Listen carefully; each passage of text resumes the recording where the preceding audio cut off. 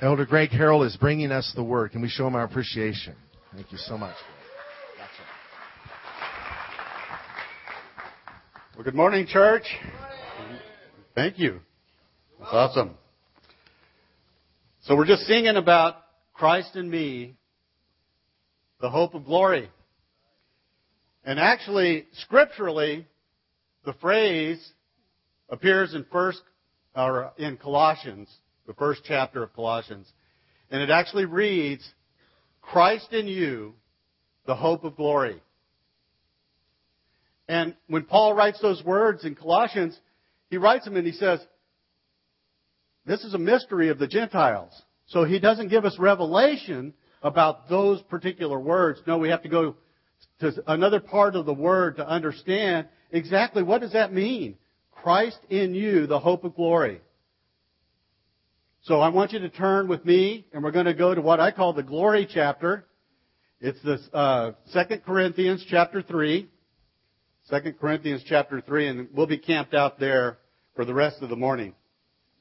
While you're turning there, I want to just give you an explanation of this man, Paul, that writes these words. He actually explains himself in a passage in the 3rd chapter of Philippians. He explains who he is. Actually explains who he was as Saul. And in that passage, what he says is, he says, I am a Hebrew of the Hebrews. He says, I can trace my lineage back to Abraham. I'm of the tribe of Benjamin. He says, concerning the pursuit of the law, there is none more zealous than me. This guy, Paul, or Saul then, has it going on.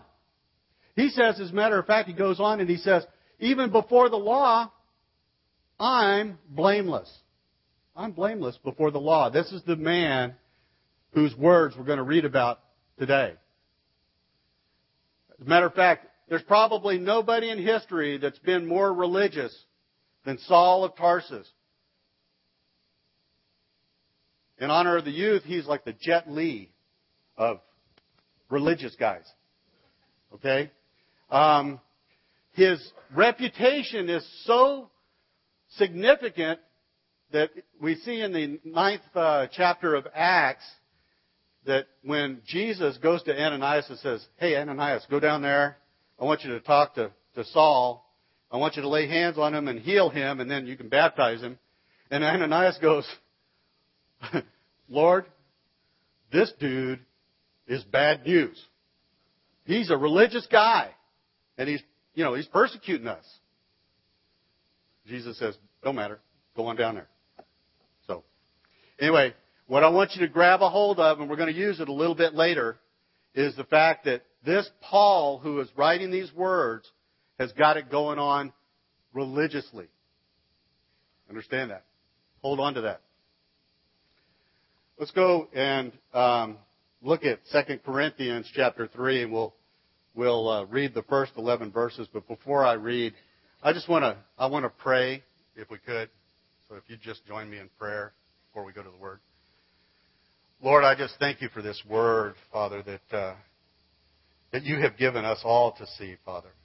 And Lord, as I stand before your people, Father God, and explain some of your mystery, Lord, I just ask in the name of Jesus that you would use me, Father God, to clarify things, Father, and to speak your truth to your people, Lord. I don't want to use any Christianese. I just want to make it plain, Father. So use me, Father, in Jesus' name. And Lord, I pray for your people as well, Lord. And I ask that their ears would be open to hear what you have to speak to them this morning. And their hearts would be ready to receive the sufficiency that you preach through these words in Jesus' name. Amen. Amen. Okay, let's go through this real quick. And then I'll explain what's going on in this second chapter of Corinthians here. Starting in verse 1 of chapter 3. Do we begin to commend ourselves? Or do we need, as some others, epistles of condemnation or commendation to you, or letters of commendation from you? So epistles are just simply letters. In other words, a letter of referral. You are our epistle written in our hearts, known and read by all men. Clearly you are an epistle of Christ, ministered by us, written not with ink, but by the Spirit of the living God, not on tablets of stone, but on tablets of flesh, that is, of the heart. And we have such trust through Christ towards God. Not that we are sufficient of ourselves to think of anything as being from ourselves, but our sufficiency is from God, who also made us sufficient as ministers of the new covenant, not of the letter, but of the Spirit. For the letter kills, but the Spirit gives life. But if the ministry of death, written and engraved on stones, was glorious, so that the children of Israel could not look steadily at the face of Moses because of the glory of his countenance, which glory was passing away, how will the ministry of the Spirit not be more glorious?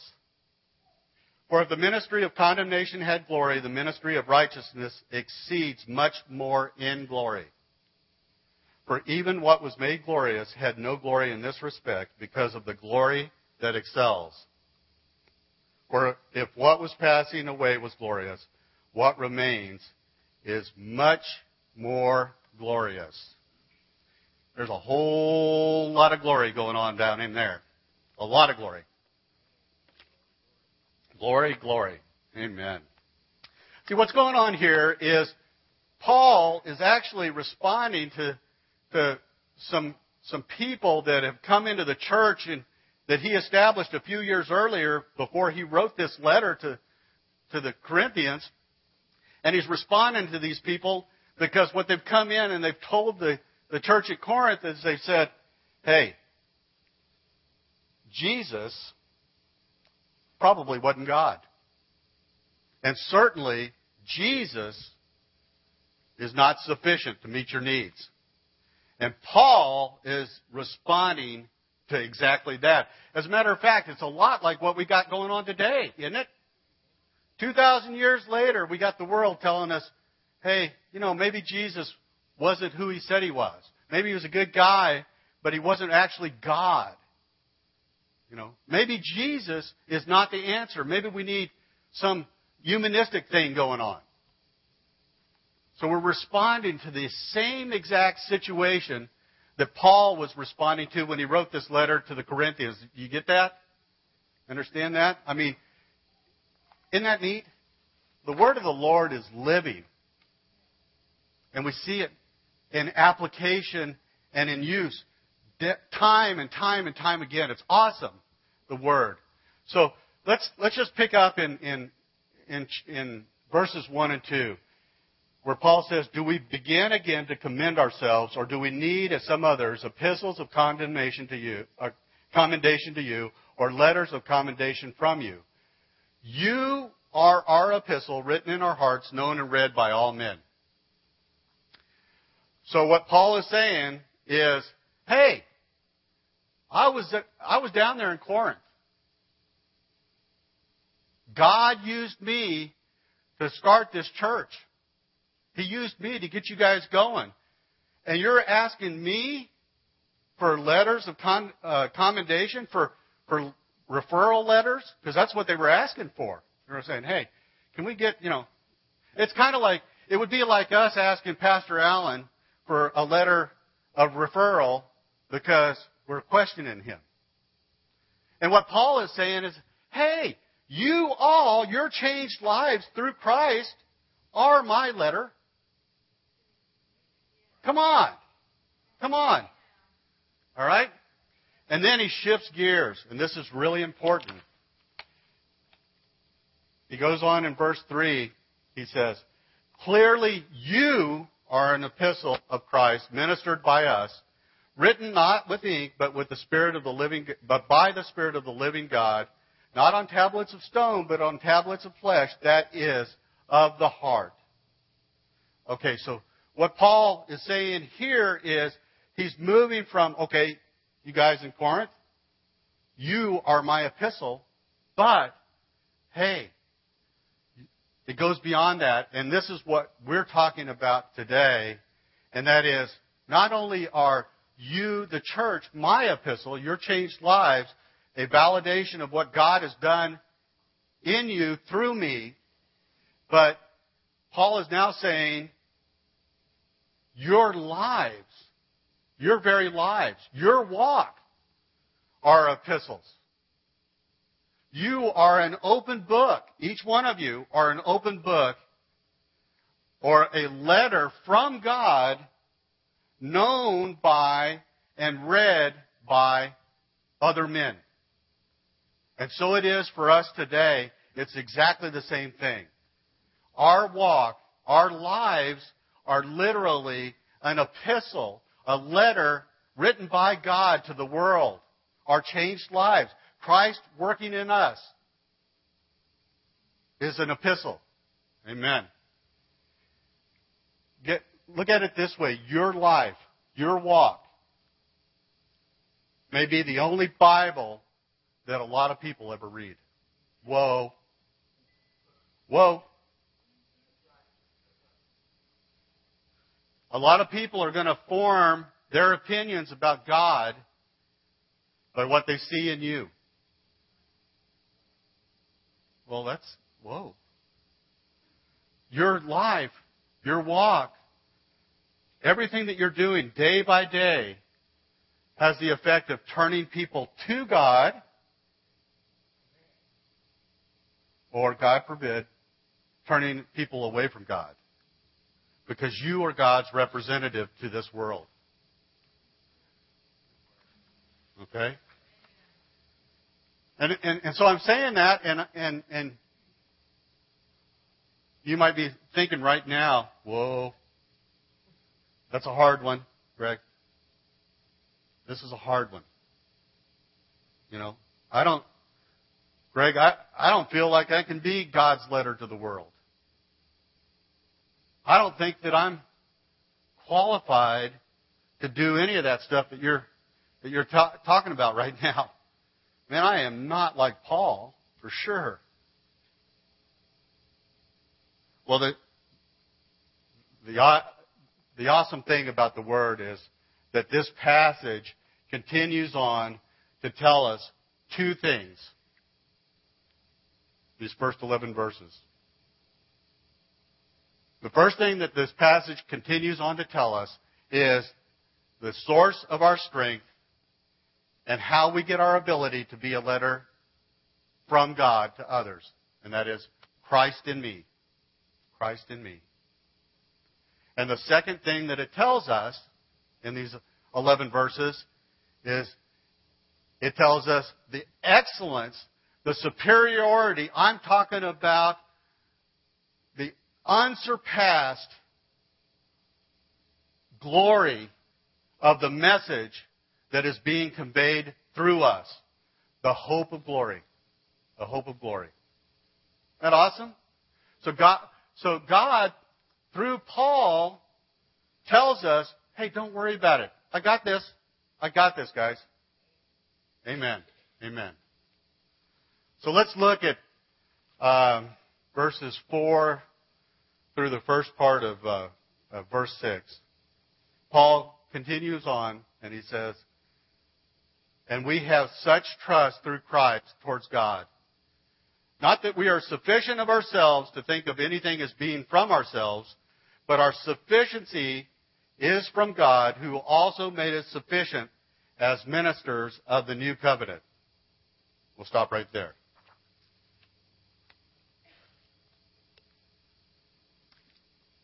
So, Paul, remember we talked about Paul when we were getting started. He is the mighty Hebrew of the Hebrews, a Pharisee beyond reproach. This man is equipped. He's full of zeal and training and ability and desire to do the work of the law. And what he is saying in this passage here is, I was that person. I was all that and more. You've never known anybody like me. You've never known anybody more prepared than I was to do the work of the law. And what Paul is saying is, nope, I'm laying it down because it doesn't matter. It doesn't matter.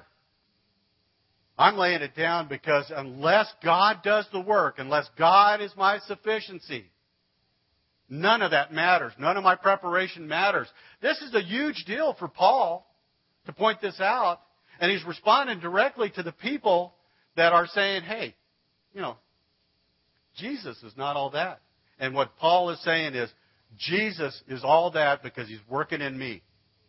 And He has changed me from that Pharisee, from that guy that looked at the letter of the law, and He has changed me into somebody that is a minister of love.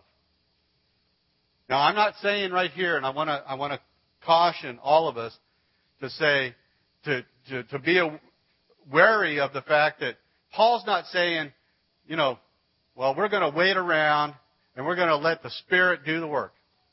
We're just going to cool our heels and let, when the Spirit moves us, we're going to do our thing. That's not what God is saying here in this word at all. What Paul is doing is, as a matter of fact, he is not waiting around. He's moving, he's working, he's toiling. He's responding, he's battling. All pointing, and all of that work is pointing people to Christ working in him. Does that make sense? So I don't want anybody to be confused that we're just going to wait around on the Holy Spirit to move, because we're not. What we're going to do is we're going to move, we're going to be engaged, but we're also going to know that the only sufficiency that we have is Christ. Amen. Amen. Ladies, since we're talking about sufficiency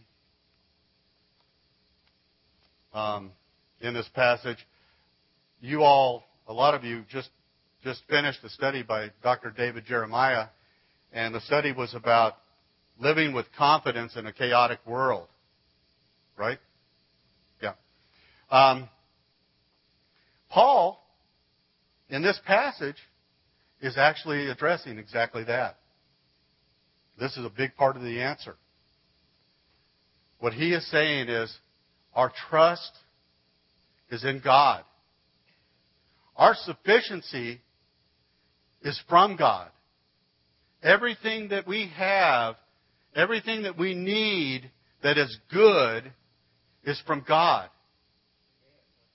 So our confidence in this chaotic world is truly from God. Does that make sense? Our peace is from God. The light that we bear to the world is not about ourselves. I'm not going to be a mighty evangelist unless God is using me. So everything that we say, everything that we do, the things that we need are from the Lord. I want to tell you a quick testimony about a time where I was at the end of my rope. Truly. End of my rope. I've been transferred by the railroad, the Union Pacific Railroad, over into Salt Lake City, and I can tell you that being a Christian in Salt Lake City, a Christian in Salt Lake City, straight up, it's tough duty. I think Salt Lake City is 90+% Mormon. Okay, and my job when the railroad sent me to Salt Lake City was to negotiate one of the biggest transportation contracts that Union Pacific had ever negotiated, with a company that was owned not just by Mormons, but it was owned by, the CEO and the president of this steel company were on the board of elders of the Mormon Church. And I would go to see these guys. And when I would go down and negotiate this contract, what would happen was that we would go into this room and there'd be about, this was a Mormon company, no doubt about it. There'd be about 40 Mormons sitting around this room, and me, sitting in a chair. And they would open up these meetings. It was pretty wild, like nothing you've ever seen. They'd open up these meetings they would read from their Book of Mormon, and then they would pray. And man, I got to tell you that while they're praying, I am praying in the Spirit. I don't know what they're saying, but by God, God knows what I'm saying during these times. And I was under tremendous pressure from the company. Like I say, that this was one of the largest contracts that Union Pacific had ever negotiated. And Marietta and I were members of this real small charismatic church. Of course, all charismatic churches in Salt Lake City are small. And so the way that this would go down was I would go down to this from Salt Lake to Provo, which is not very far. And here's the way that it would go down. I'd get up in the morning and I'd get dressed, and Marietta would come over and lay hands on me and pray her guts out. I mean, it was like, God, here He is. And really, it was really a tough situation, a tough spiritual environment for all of us, Marietta and I. But during this period of time where I was at the end of my rope, and I really had to get to a point where I was just counting on God every day. Marietta would pray. I feel at least refreshed enough to go ahead and go do what I had to do. But it was during this period of time that I had a secretary in my office that sat right outside my office in Salt Lake City at the railroad depot there, and her desk faced to look at my desk in my office.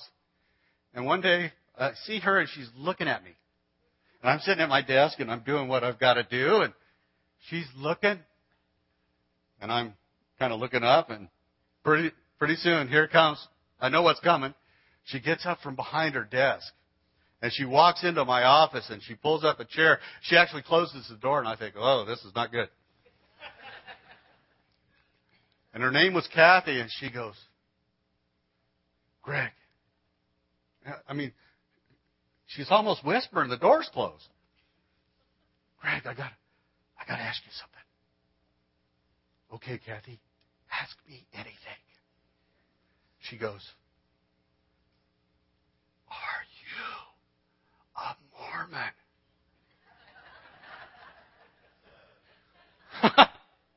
Are you a Mormon? I said, why do you ask me that? She said, because I watch you and I see that you never curse. I see that you're full of joy. I see that you have some peace that I can't understand. And I said, Kathy, I'm a Christian. So it was this time where I'm literally at the end of my rope. I mean, I am beat, buffeted. Things are not good. But Christ is bearing me up. And because I'm at that place in my life,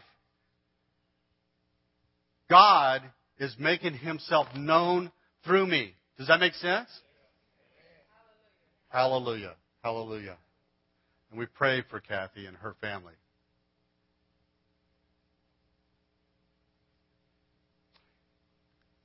Maybe that was enough of a testimony, huh? Maybe. John the Baptist, when he was first cast his eyes upon the Messiah, he said, there He is. There He is. He's the one. I must decrease so that He may increase. And that's what we're talking about here today in this passage. Jesus said, you can't do anything without me. Straight up. Okay, Jesus, I got it. I can't do anything without you. I got it. I got it. So you see that Jesus is the source. And now Paul goes on and he talks about the message. And picking up in verse 6 again, Paul says, "Not of the letter, but of the Spirit. For if the letter kills, but the Spirit gives life. But if the ministry of death, written and engraved on stones, was glorious, so that the children of Israel could not look steadily at the face of Moses because of the glory of his countenance, which glory was passing away, how will the ministry of the Spirit not be more glorious? For if the ministry of condemnation had glory, the ministry of righteousness exceeds much more in glory. For even what was made glorious had no glory in this respect because of the glory that excels. Because of the glory that excels. For if what was passing away was glorious, what remains is much more glorious." Now that, when I read it, sounds pretty confusing. And we could actually camp out in this passage and preach 4 or 5 sermons because there's so much going on here. But for today's sermon, we're just going to take away one thing from this little passage, and I want you to take it away. All that's being said here is Paul is talking about the ministry of the law in comparison with the ministry of the Spirit. That is, the ministry of the old versus the ministry of the new. Got it? Okay. Let me tell you how this works real quickly, because sometimes this is a little bit hard to get a hold of. And you young people that are in here that just got back from camp, I want you to understand this. I heard a story about a young man, and he lived in his father's house, and he one day, I guess, the Lord just talked to him and said, "You know, you don't show your father enough love." And so he resolved right then, he said, "You know, that's right. I don't show my father enough love. I think this, when my dad goes away to work today, I think what I'll do is he's not telling me to do anything, but I'm going to wash the car and I'm going to mow the yard, and I'm just going to show him that I love him." And so they're at breakfast that morning, and he's got these big plans. And his dad comes down and they have breakfast together, and as they're eating breakfast, his dad says, "You know, son, tell you what, why don't you do this?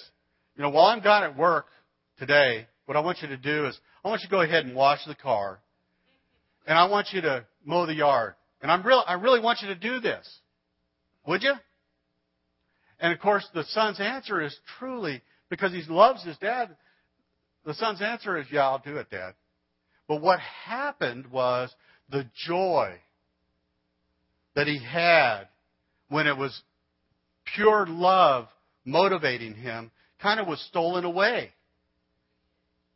Does that make sense?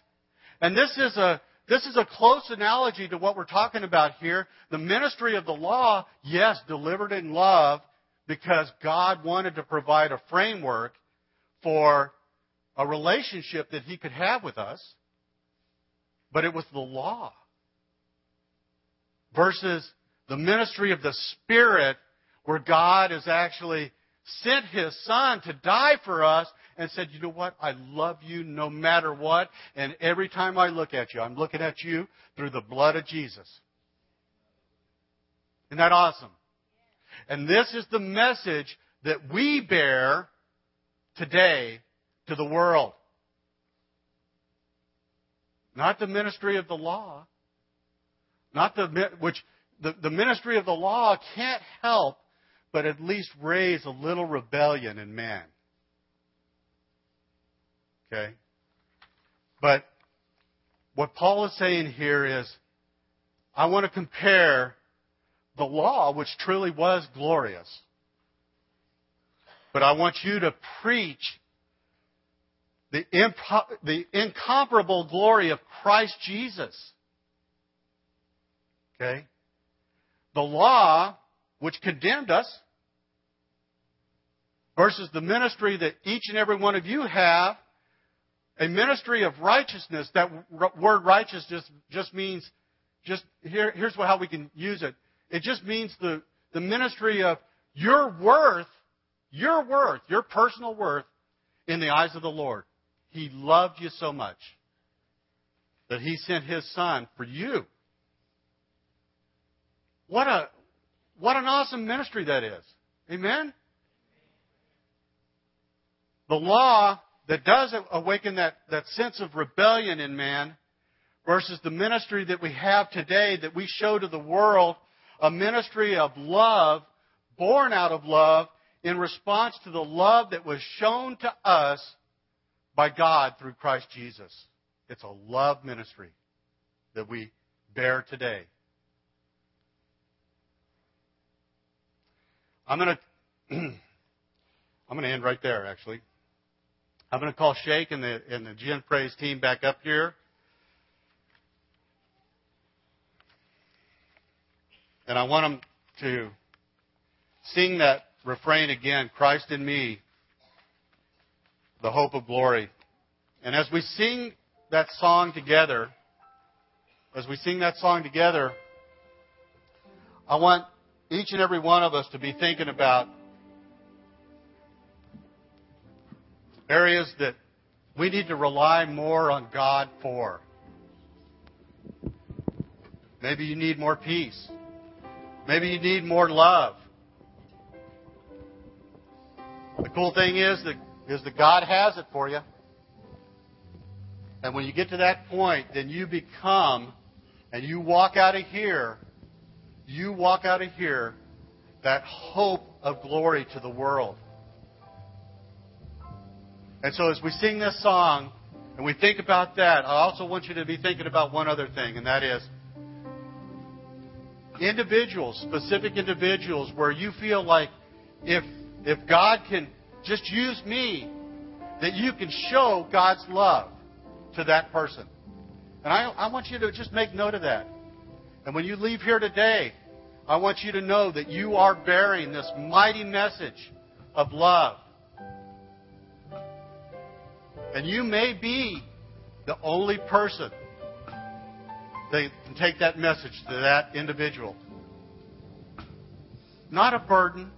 Not a burden. Not a burden. God's going to do it for you. God's going to do it through you. So after we get done singing this song, I'm going to have Pastor Allen come up, and he'll bless us and dismiss us. And I just thank you for your time. Christ in me, Christ in me, Christ in me, the hope of glory. Be my everything. Christ in me, Christ in me, Christ in me, the hope of glory. Be my everything. Christ in me, Christ in me, Christ in me, the hope of glory. Be my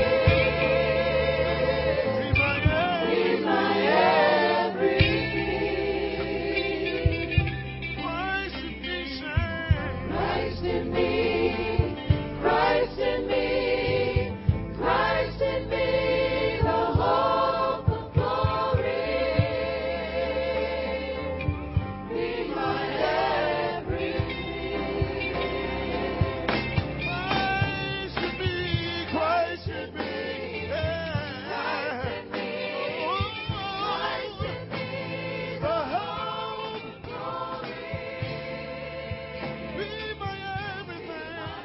Be my everything. Christ in me. Thank you so much, Greg, for that good word. Wasn't that good? The Old Testament was glorious. The receiving of the law was glorious. On one occasion, Moses glowed. to the point people didn't want to look at him. And the rest of the chapter that we read said that Moses put a veil on his face so people wouldn't see the glory that was passing away. So as long as he wore the veil, people still respected him like he was glowing, even though each day he was glowing less and less and less. And so what had been present and real eventually became pretense. Eventually just became a form. But in Christ, the veil is taken away. There is no more pretense. There's no pretending that we have glory. We have Christ in us, who is the hope of glory. Amen? Amen. And I'm so grateful for our worship team and for the awareness of the presence of God they bring us to, don't they? It's like every Sunday just builds and builds. Every song like, oh, that's my favorite song they do. Oh, no, that's my favorite song they do. But with the awareness of the presence of God is an awareness. His presence is already here. Amen? It's not like we're working ourselves up into, okay, God's going to come now because we're praising Him. It opens us up to the awareness of His presence. And we'll leave here, and my prayer is that we are aware of His presence 24/7. But you know what? There may be a day when you don't feel. When you're not quite as aware as you are at 10 a.m. on Sunday. But Christ is still in you, and He is still the sufficient one in you, and you still have the hope of glory in Him, regardless of how you feel. Amen. As charismatics, we've got to be people of the Word who do not live by their feelings. Enjoy the feelings, but we don't live by them. We live by the Word. Amen. Christ in you, the hope of glory. Be my everything. Christ in you. Christ in you. Christ in you. Christ in you. Christ in you. Christ in you. The hope of glory. Be your everything. My everything. Christ in you, say. Christ in you. Christ in you. Christ in you. Your hope. Of glory. Be your everything. Christ in you, say. Christ in you. Christ in you. Christ in you. The hope of glory. Be my everything. May the Lord bless you and keep you. May the Lord cause His face to shine upon you and be gracious to you. May the Lord lift up His countenance upon you and give you His peace. Peace that comes from understanding, that surpasses your understanding, but peace that comes from understanding that you are sufficient in Christ. You are in Christ and Christ is in you, and nothing can separate you and I from His love. Amen. Go and show His love everywhere you go, and when necessary, use words. Amen. Be my everything.